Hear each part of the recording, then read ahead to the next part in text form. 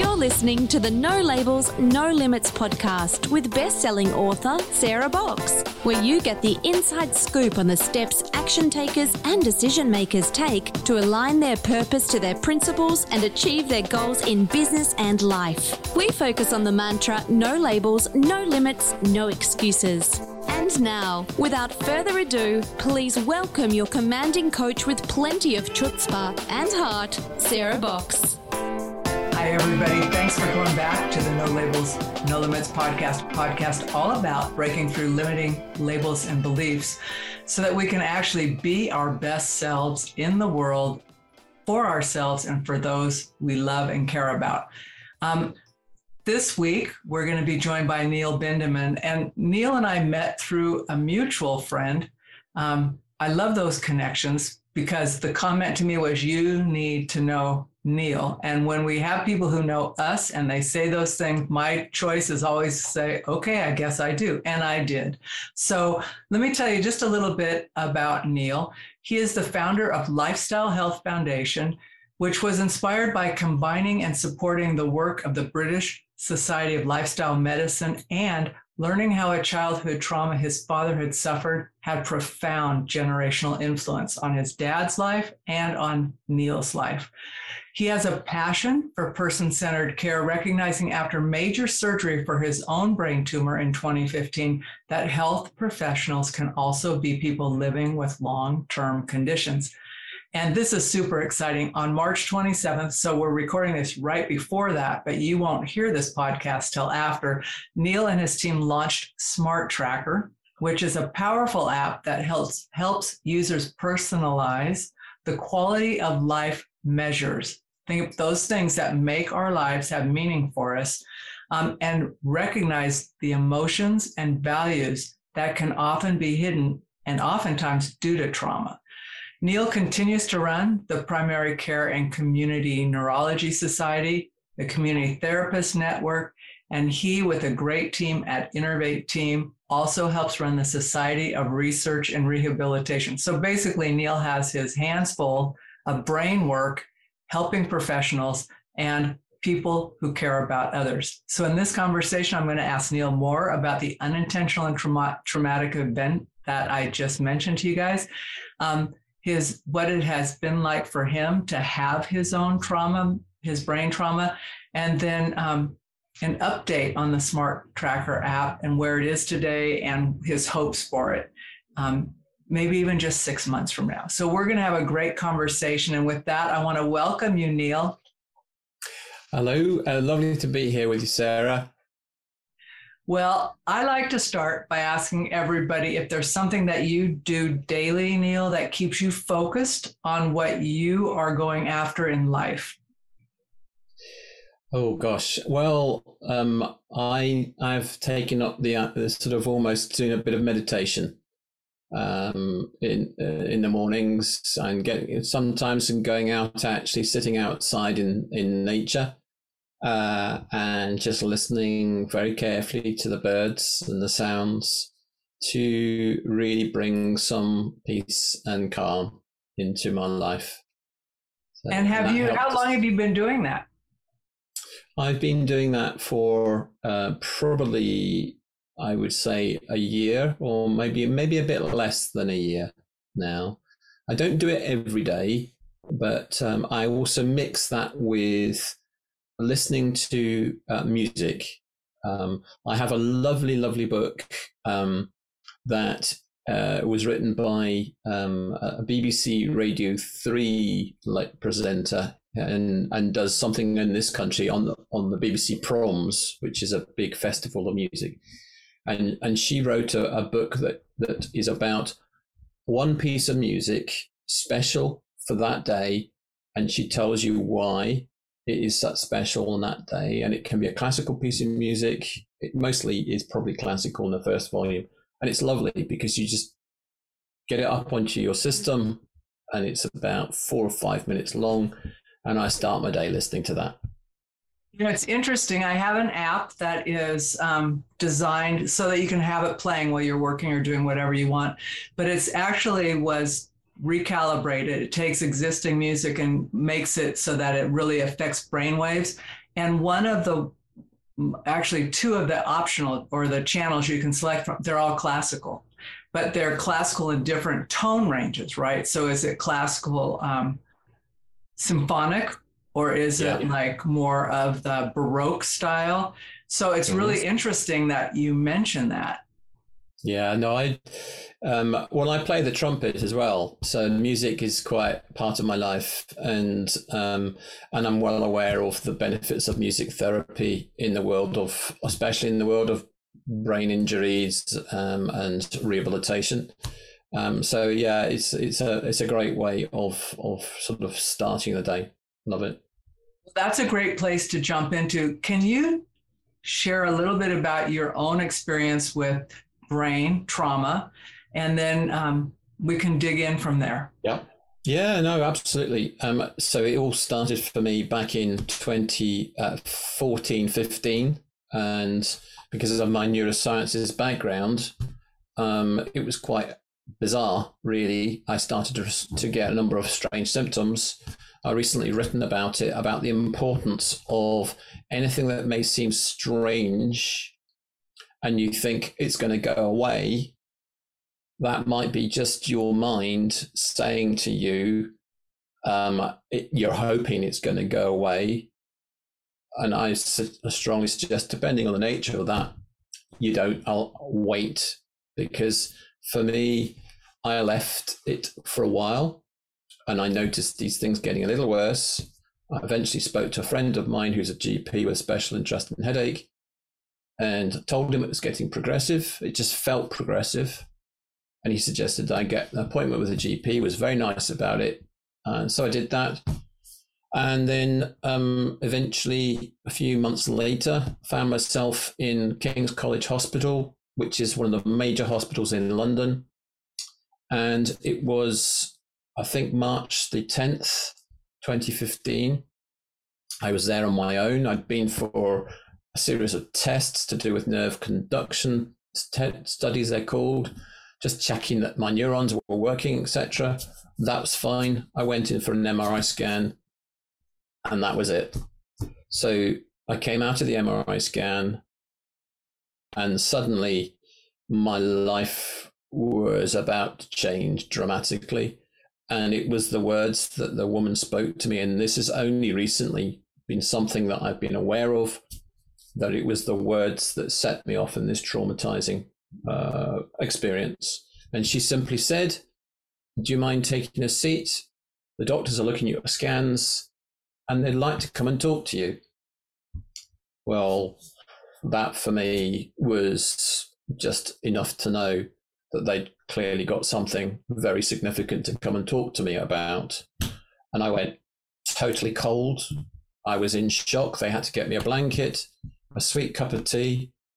And eventually, within maybe 15 minutes, I found myself in a pretty cold white room surrounded by three surgeons, saying, "There is a tumor we have found on the scan. We're just getting a bed ready for you." I was like, what? I could swear at this point and just say, but I won't, as we're on podcast. I was thinking to myself, what's going on? Anyway, they said, "You need urgent surgery." So I was living at that point with something called hydrocephalus, very dangerous head pressure, which meant that I could actually die at any point. I could collapse with a seizure or whatever because of that pressure.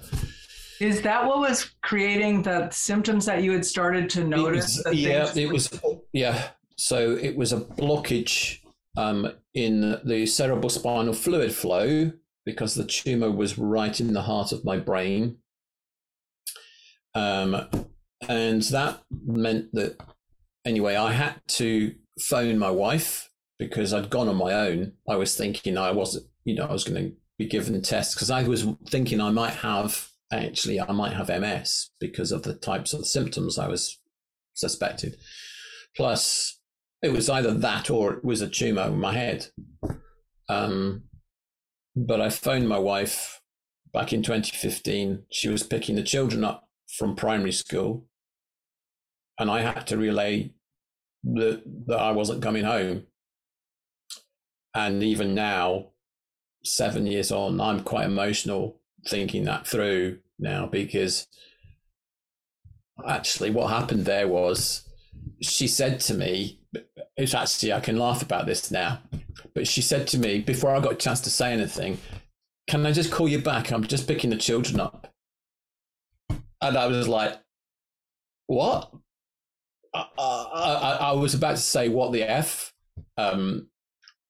Anyway, she called me back and I told her, and she dropped everything. She was there with me very quickly. And I love thinking back about aspects of what went on then, because before I had the surgery, my son and my daughter, who were quite small at that time, came in with her to see me before surgery. And bless him, Arthur, who's now 15, he was going to Scouts, and he said, Daddy, I've got to go now. I've got Scouts. Sorry, got to go. Sorry, I'll see you later. Children, they're wonderful, aren't they? They're just wonderful. So that just grounded me, and it was just great. Anyway, I had the surgery, and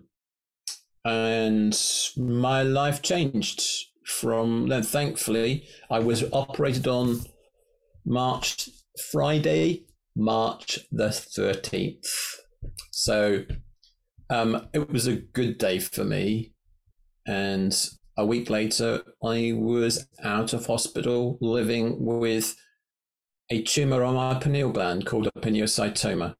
So a growing tumor, not malignant, but a growing, very dangerous tumor, which continued to grow until 2018, which was that was to do with me going on a diet. So I went on to the ketogenic diet at that point because of my neuroscience background. I was aware of the evidence of its use in epilepsy, and also the developing interest in its use in brain tumors as well. So I gave it a go, and it seemed to work for me, along with maybe a few other things that I was doing around my mental health. So yeah, and I'm here, thankfully, to tell the tale now. Well, that's been 7 years. It's been 7 years, and it's been an amazing 7 years of a lived experience. So let's talk about that, Neil. How did and how does your lived experience kind of frame or shift the empathy that you have, both for yourself, but for other health professionals who may be living with long-term conditions?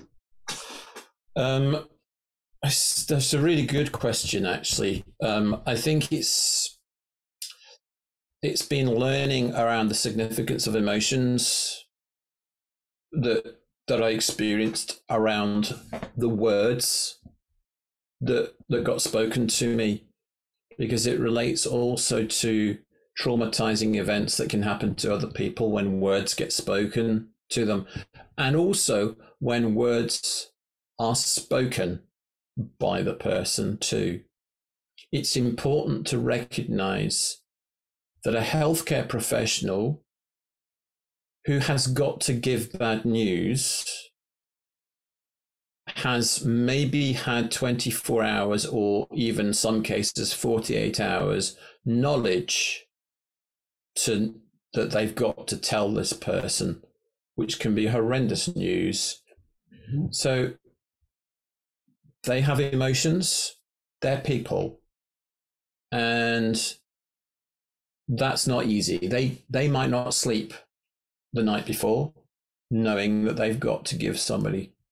I'm not saying every health professional is like that. I think you can tell the ones who probably are and those who are not.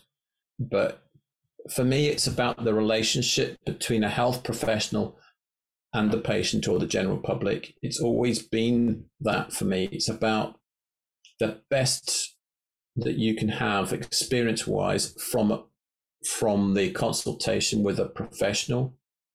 and it's a partnership. And a partnership means that you both take on elements and both going to have emotions. And if you share emotions, it's amazing when you see the empathy that can come from both parties in that. But yeah, absolutely. And emotions is something, the words is something that's is important, because I think I mentioned to you a bit before the significance of words also in relation to my dad, because that was something I learned from my trauma. It was because of the fact that I started to open up about aspects of the fact that I'd gone through a trauma, and I started to speak to my father, and we started to have interesting conversations towards sort of the end of his life, about a year, maybe a bit more than that, before he died in 2020. I had a conversation with him, and I discovered that he'd had a childhood trauma, which was as a result of unintentional use of words that his parents had spoken to him, whereby he was not expecting something that took place in his life, which was to do with, associated with the death of his sister, when he was a little boy, and she was much, much older than him. And it was probably shortly after the war. I'm not sure how long after. And his parents today still struggle with talking about death. And they had said to him that, well, she had gone out the house. I'll wind it back just quickly, just to put into context. Yeah, that would be helpful. Yeah, what had happened basically was he had two much older sisters. One of them was Edna, and Edna got sick during the war, and she died of TB. So she left the house, and he had a conversation one day with Bertha, his other older sister. Clearly, he was worried because of what had happened, and he knew that Bertha worked as a nurse, and they were just having a conversation about things. And he turned to her one day and he said, "What will I do if you don't come back?" Referring to what happened with Edna. And she, I suppose, flippantly just sort of said to him, "Well, you'll just have to do my work for me." And then several weeks went on. I don't know how many, but sadly, Bertha left the house. And his parents said to him about maybe 10 days after she'd left the house, "You're going to see your sister in the church." And this is a little boy who hadn't seen his sister and was really excited. Thought, "I'm going to see her. I wonder how she's going to be. It'll be great."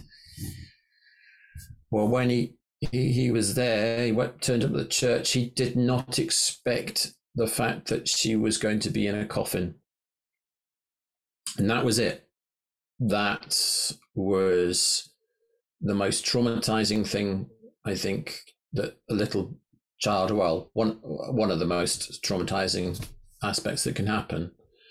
And as a result of that, it led him down a path of first becoming a minister, because he knew what his sister did, and actually went into the Salvation Army first and then became a minister. And then he became a psychologist, because ministry wasn't quite enough for what he wanted to do. And then he was a pioneer psychologist in Scotland. He was one of the first psychologists to work in a cancer ward.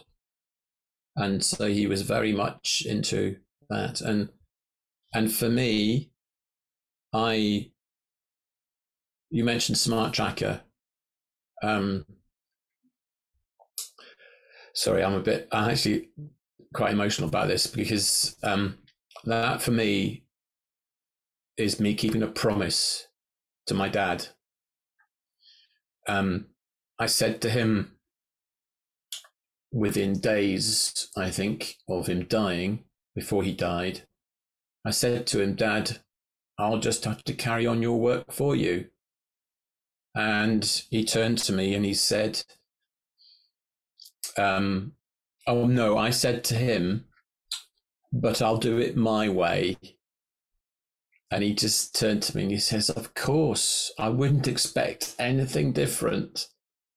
And a little bit underneath all of this is the fact that my dad, he wasn't always the easiest man to live with. And that was because of his trauma. I learned so much about him.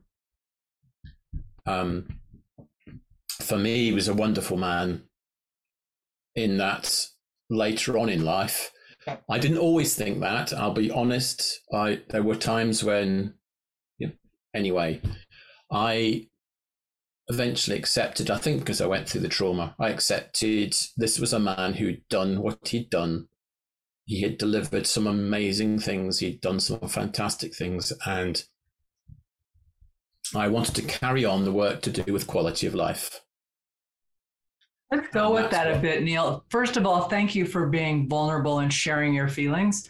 I know personally and professionally that can be uncomfortable, but those are the parts of us that people hardly ever get to see, right? There are core motivations. They're what we get up in the morning for, whether we consciously know it or not. And I just find that being able to acknowledge that personally is freeing, right? Yes. And it's like, yes. That's just who it is and how it is. And that your dad and you had that coming together later in his life, and thankfully not so late in yours, especially since you're raising children and you have all this opportunity to impact all the rest of us. How great that happened to you. And I wonder, if not for your tumor, if that would have happened. I don't think so. And I've learned so much as a result of becoming what people say trauma informed. But the one thing I would say to somebody, I've been thinking about this recently. If you have had a fallout with a parent in the past, and maybe when you're quite young listening, you may be a young person listening to this, I don't know, but if you are, what I would say to you is go at some point and talk to your parents or parents if you have an issue.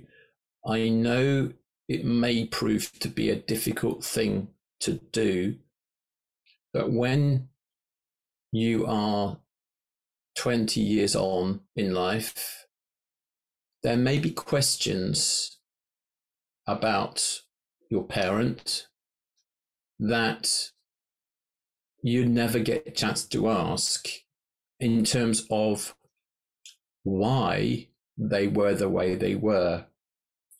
And then suddenly you realize you've never had that chance, and you will genuinely, you will regret it if you don't do that, because you'll be disturbed by the fact that you didn't know. I fell out with my dad. I didn't speak to him for probably 2 years. And I am so glad. Both of you. I am so glad that we got back speaking, and I learned so much about him and realized that he had this trauma, which is why I do what I do. Let's talk more about your app. Are you good to switch gears here a little bit? Yes. So when I first learned about this was before it launched. It still hasn't, as of today, launched officially, although you've got your website, everything's good to go.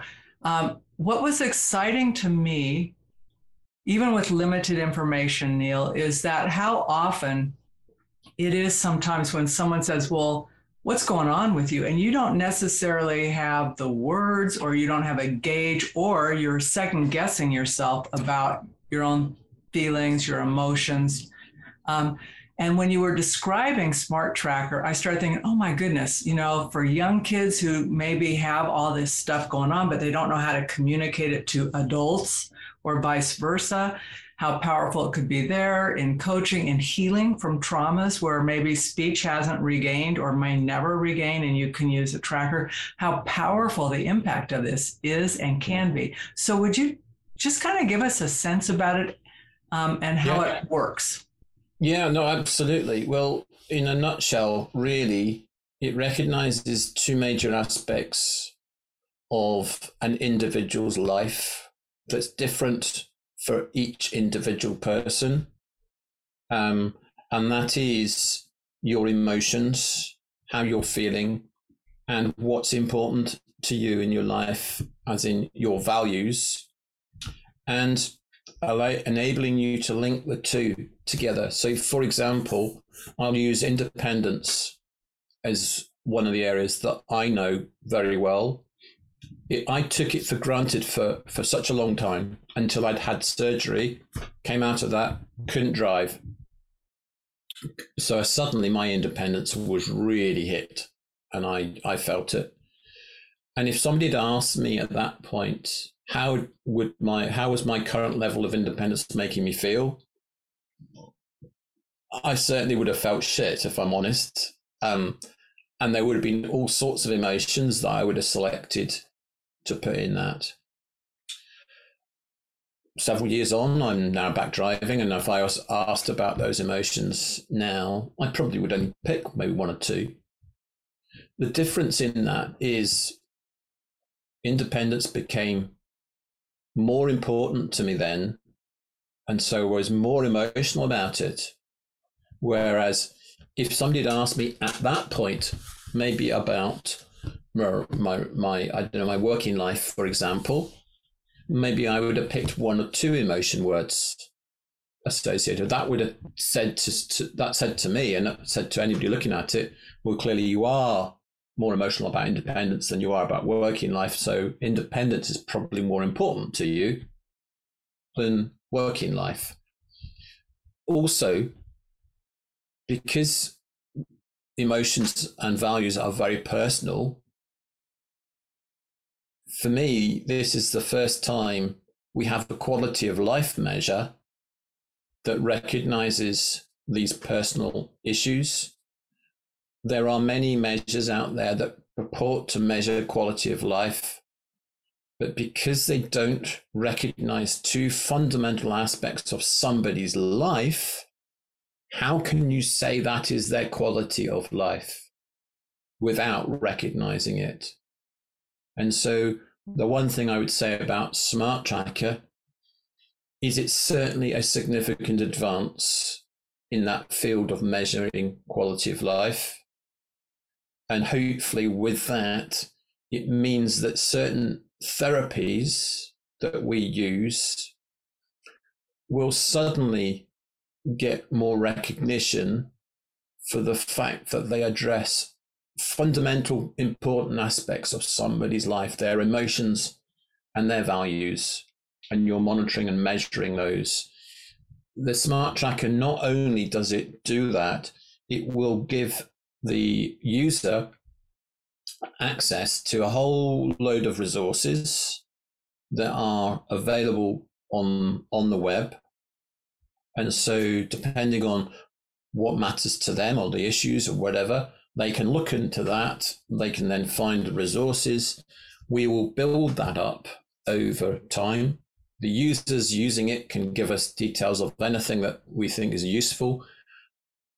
Anything that's not for profit would be put up there that would be up there for free. There would be no charge for that. But for people who have got a profit-making business and they want to raise awareness of that through the Smart Tracker, then we would have to look at that and come to some form of business arrangement around those.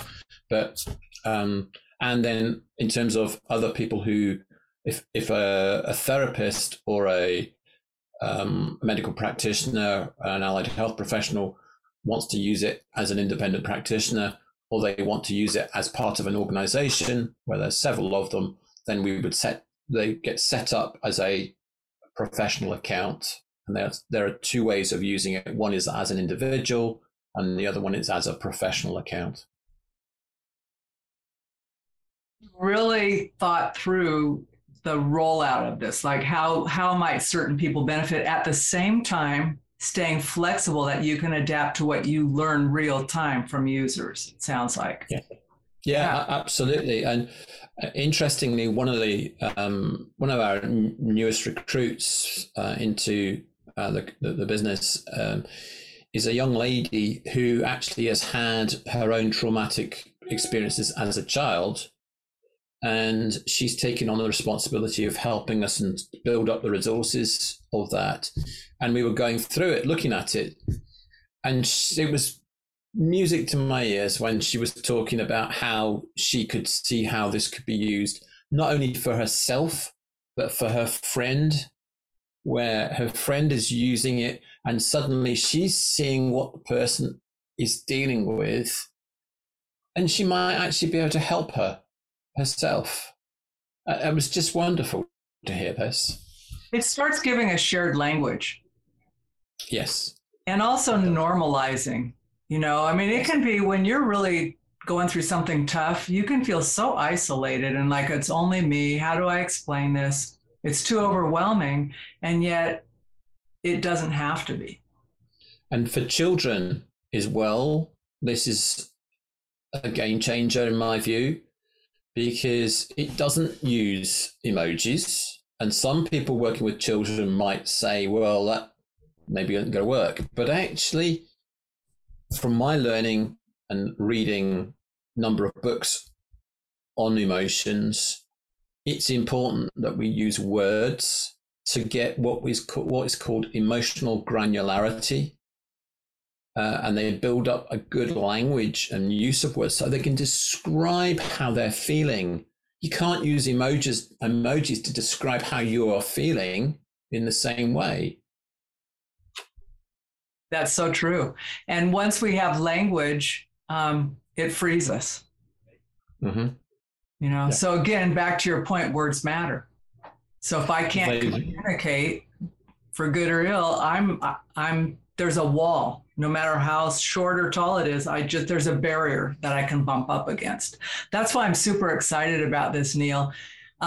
So folks listening, Neil and I have already talked about this. I've asked him if he would come back with me and my community, our No Labels, No Limits community, the folks that I connect with through that venue, clients, just the broader community, to do a separate workshop, basically, where he can walk through pieces of the tool. You can ask questions of him. He can dig in, like you might have a specific question about show me this, or how would this apply, or here's my situation. But he's agreed to spend time with us on that, because my personal hope, and I do have an agenda here, I'm going to be open about that, is I think this tool could be so powerful. I know here in the States, and I live in the Western United States and have done work over the years with the state of Nevada and mental health systems in California, where I can see the application of this tool. So I want people to understand it and know it. Many of the groups I work with are nonprofit. So Neil, what you just said about nonprofit accessibility is so powerful. I think about the nonprofits who are working with moms and dads so they can better connect and raise their kids. I'm going, what a powerful tool. So that's my bias, Neil. That's why I'm saying, would you come back so I can get folks to experience this and learn about it? Absolutely. Okay, good. So folks listening to this, I'm going to tell you now, we haven't set a firm date. It'll be in April, probably later in the month, so you have time to get involved in it. If you decide you want to get involved with Neil and we've already done it, still, I want you to reach out. We'll make sure you connect with Neil. I can send you the replay, whatever of that. We're not going to hide this, but I know that if we have thousands of people listening at one time, we won't be able to field questions. So just a heads up, we're going to do this. And Neil and I will, before we hang up today, we will arrive at a date that works for Neil and get that out to folks. Neil, any other parting words of thought for this episode? That's a good question. It's a difficult one, really. To be honest, I don't have anything major at this point, other than I think it's going to be a really interesting time coming up in the next few months. And I think a case of just watch the space in terms of smart tracker and how I believe it will help within the quality of life space. And anybody who is interested in looking into that within the world of cancer, and which is where my dad worked, he had a lovely phrase for his website, one that only dawned on me as to how significant it was just the other day. His website is called coalfacecaring.com.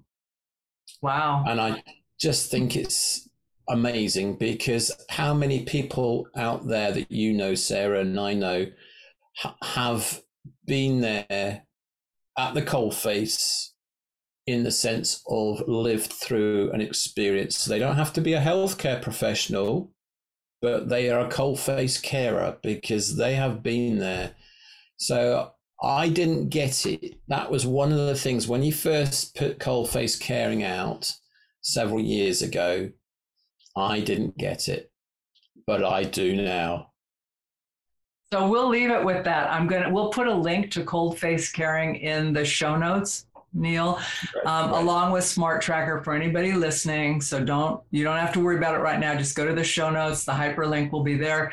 Reach out to me at sarah@sarahbox.com if you want to be included in the announcement when we do the behind the scenes with Neil. We'd love to have you part of that. And that email comes directly to me, so the team will be able to see it and we'll get you invited to that. Or we'll make Neil do an encore performance if necessary. So I'll bribe him. I'm not above that. So. Anyway, Neil, thanks so much again for being a guest on the No Labels, No Limits podcast. That's wonderful. Thank you, Sarah. You've been listening to the No Labels, No Limits podcast with best-selling author, change agent, and strategic vision coach, Sarah Box. You can grab the show notes and find out how to work with Sarah at sarahbox.com/No Labels, No Limits podcast. We'd love this podcast to reach as many people as possible. So please remember to rate, leave a 5-star review, and share the podcast with someone you think would get value from this conversation. Until next time, keep taking those daily action steps to align your purpose to your principles and achieve your goals in business and life.